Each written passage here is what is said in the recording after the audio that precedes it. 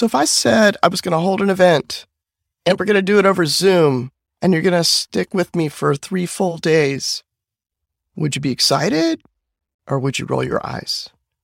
Maybe your reaction would have something to do with your experience. What kinds of Zoom meetings have you been a part of for these last, 3 years? But, it's made a lot of things possible. And so I attended this event a few weeks ago, and I've been chewing on some of the notes. And I just thought I'd share some takeaways that you don't have to be doing an event, a live event or a virtual event, in order to put these lessons into practice for your communications. So I hope you'll stick with me for episode 68 of the Life and Mission podcast. These are my 3 top takeaways from the virtual event for virtual events. I'm Kay Helm, and this is the Life and Mission podcast, episode 68, 3 takeaways for communicators from TVE4. Now, what is TVE4? This is an event that I attended. I try to attend something every year that's outside of, but adjacent to my field, and it helps me see things with fresh eyes. Okay, and this is not quite outside of my field, but I don't plan an event anytime soon. So when I go to an event like this, I look for new possibilities. I'm looking for new solutions to old problems. I'm looking for a break from routine that helps with creativity. And so I attended the virtual event for virtual events. They call it TVE for short, thank God. TVE was 3 full days on Zoom. I know you're rolling your eyes right now, but it was so well done, so engaging. They had plenty of breaks, community, all the stuff. But even more, here's what happened. TVE shows what's possible with a virtual event.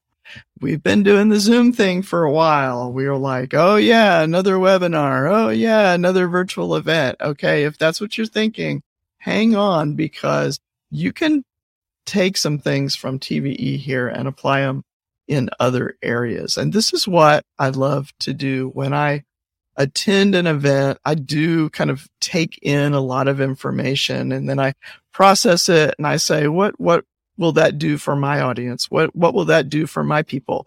What can it do for, the ministries and the nonprofits that I'm involved with personally? How can we apply what I'm learning here? And how can I share it with people, with you, and help you? And you didn't have to spend 3 days at an event. Although I will say, if you are planning a virtual event, these guys are awesome and really wonderful, knowledgeable, and fun to learn from. So check it out. They do it. They do these events all the time. So this TVE was packed with practical information, generous Q&As, and about everything that you could dream of for successful events. And no, I'm not getting paid to say any of this. I'm not an affiliate or affiliated with them in any way, no kickbacks, no anything.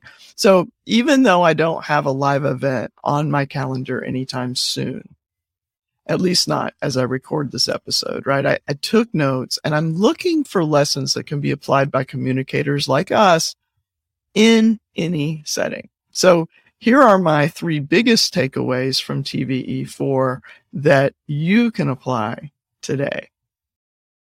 The first one is write in sand, not cement. I loved this. Now I've heard people say experiment and iterate. Okay. That's the same thing, but experiment and iterate, I'm a more visual person. Experiment. I'm thinking, go to a lab. You got your white lab coat on. You're doing your experiments, and iterate sounds like work. Okay. But write in sand. Hey, who doesn't want to go do that? Right. Sand is good. Sand means beaches, but like you're getting a picture with this. Write in sand, not cement. Okay. If you ever put your handprint in cement, you stick your hand in there and then it's there forever. It's there. It's not going to change unless that cement breaks. And you don't want to have to break things in order to change things in your ministry. And so Write in sand, not cement. This is one that I mess up all the time. I'll research, I'll plan, I'll strategize, and instead of just getting out there and trying things out. So when I started Mission Writers earlier this year, I just did this thing to serve my people. I jumped in to fill a need, and we are figuring this thing out as we go. And you know what? It's been successful. Is it perfect? No, not at all. It's not perfect, but I have learned so much about what my people need, right? The research is good, but really getting in there and doing the work with people, this is how you learn how you can serve them. Get into the mix, have those fun, awkward conversations as you figure things out. Go on the journey with your people and figure it out together. So write in sand, not cement. The next thing, speaking about your people, my macro clear, micro easy. Macro clear, micro easy. What does that mean? Well, this is get clear on the big things, and the little things take care of themselves, is another way to say this. Macro clear, micro easy. Okay. Get clear on the big things. And when we're talking about marketing and we're talking about communication, the first question your marketing person is going to ask you is, who are we talking to? Right. And so these are not the only thing that you need to get clear on, but it's one of the really big things. And if we're not really laser focused on who it is that we're talking to, we kind of get scattered. We get, we take a lot of time and energy that we just spend kind of throwing things out there and seeing if they stick. But if you're clear, on your people, who are your people? And this is just one example. Who are your people? If I am absolutely clear on my audience, who am I talking to? It's much easier to talk to them. It's much easier to say, oh, this is the thing that I need to share, right? So take the time up front to get absolutely clear on what problem you solve, who are you serving, how are you making a difference for them. And once you're clear on that, all the other things will begin to fall in place. So what we tend to do is we latch on to the latest marketing trend, the latest tactic. How many times a day do I need to post on whatever? We look around and we see what are the other people in our space doing? What are the trends and the tactics? But those things change. They change. What works today may not work tomorrow. So chasing random tactics, never a good plan.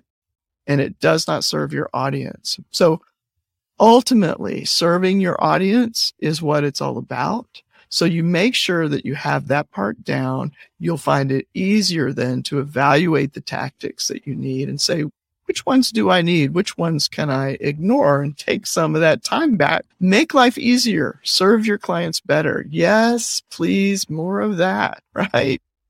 So the third thing is show what's possible. Everything you do shows the people you serve what is possible.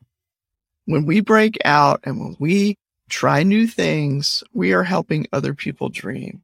Sometimes it seems like nobody's paying attention. Like, who is even listening to this? Who is even watching this? Who is even reading this, right? You send those things out and you get like the crickets, okay? And you don't know, but people are out there. People are, they're taking it in. Sometimes you don't hear from people because they're pondering it.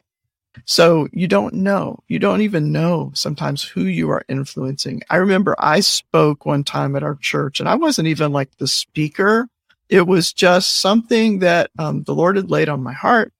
And through a really cool series of events that morning, I ended up sharing it with some of the leadership of the church. And they said, all right, we're going to call you up and have you share that with the congregation. And so I just shared it, and I didn't even know where it fit in with kind of what was happening at the time. And do you know, 2 weeks later, I was out and about, and somebody that I didn't know who had been in the audience that day comes up to me and like grabs me by the shoulders and just like shakes me and says, I got it. I got it. I got it. Yeah. What? What do you mean? What do you like? what do you got? Is it contagious? Because I have no context. I have no idea what she's doing. She's grabbing me and she's shaking me. She's saying, I got it. But she's happy. She's just not angry. So that's good. Somebody grabs you. It's good if they're happy, not angry. She's saying, I got it. And I'd make eye contact and I said, got what? What is it? And she said, it was something about the majesty of God. And she said, I got it. She said, I was driving to work and I just was thinking about what you said. And it's like, it hit me. And just the truth of it, it just got into my soul. And I had to pull off to the side of the road and just weep. Wow. Now, if nobody else got anything from that, I'm so glad that I was just obedient to share that. And I'm so glad that my church was obedient to the Lord to let that happen. And because it changed something in this woman and it was good. And it was, God was doing something none of us were aware of. Right. But and you got to figure if one person comes back like that and talks to you, that probably more people had experiences that were positive with that. And so don't be discouraged when you don't hear. I mean, that's not exactly what this point is about. I mean, when I say, show what's possible, but I just want to encourage you. I guess I am trying to show you what's possible, because I remember talking about this podcast with my podcast coach. And I said, well, I don't have that many people listening. And she's like, Kay. Alana goes, Kay, what are you talking about? She says, you have like a small church there, those are your people. Like, you never think that that's small. Never think that you're not having an impact. And I'm going to tell you the same thing about your organization, about your small email list, about whatever it is that you think is not big enough. I'm telling you, when you break out and try new things, you are helping other people dream. When you try and fail, you are letting your people know that that's just part of the process. But also, when you hedge and you keep things safe, you not only keep your own dreams small, but you also clip the wings of the people that you're supposed to be serving. And as a leader, you cannot afford to play small. It's not good for you. It's not good for the people that you serve. And that's why I love this point, this thing of, like I said, I went to this event knowing I don't have a big event. I'm not Tony Robbins. I'm not, some big pastor of a big church. I'm not some big thing with a big platform. So I still have people I can help. I hope that I'm helping you. I pray that this is helping you in some way. And this is why I love to learn. I love to learn from the best. All right. So maybe I'm not the biggest, but I'm going to learn from the best. I'm going to bring you the best. I'm going to go out there and get things, bring them back to you. What's working? What's not? What are best practices? How can I apply this to what I'm doing? And what ideas might this spark in me, in people around me? So here's my challenge to you. Can you stretch a little bit? Is there an event, a conference? Is there a sermon that touched you recently, a personal experience, or something that you can share with your audience that just gives them a little nudge or gives them inspiration or shows them a possibility, right? Is there something you can step out in? Is there something you can take a chance with that serves as an example for your people? It can be for your donors. It can be for your people that you're doing business with. It can be for your constituents, the beneficiaries of your ministries. It can be anybody, your children. Show them what's possible. Don't be like, well, we can't do that because this is an easy way. Like if you go to a conference or you go to something and you get a few days away, or you have an epiphany, and you just great. If you sit at the email desk, and you're like, I need to write to my people, but I don't know what to say. What did you learn? What'd you read? What's one tip? What's, a list of 3 like I did today? This is a really easy way to serve your people with valuable information and you help yourself too, because it also reinforces what you learned, right? This did me good to share this today. It helped me out. I hope it helps you, but it helped me. And thanks for being here. If you enjoyed it, please do tell a friend, share the episode with somebody you think will get something helpful from it. You could do a post, 3 things I learned today from the Life and Mission podcast, right? I'm Kay Helm. This is the Life and Mission podcast. Find your voice, tell your story, change the world.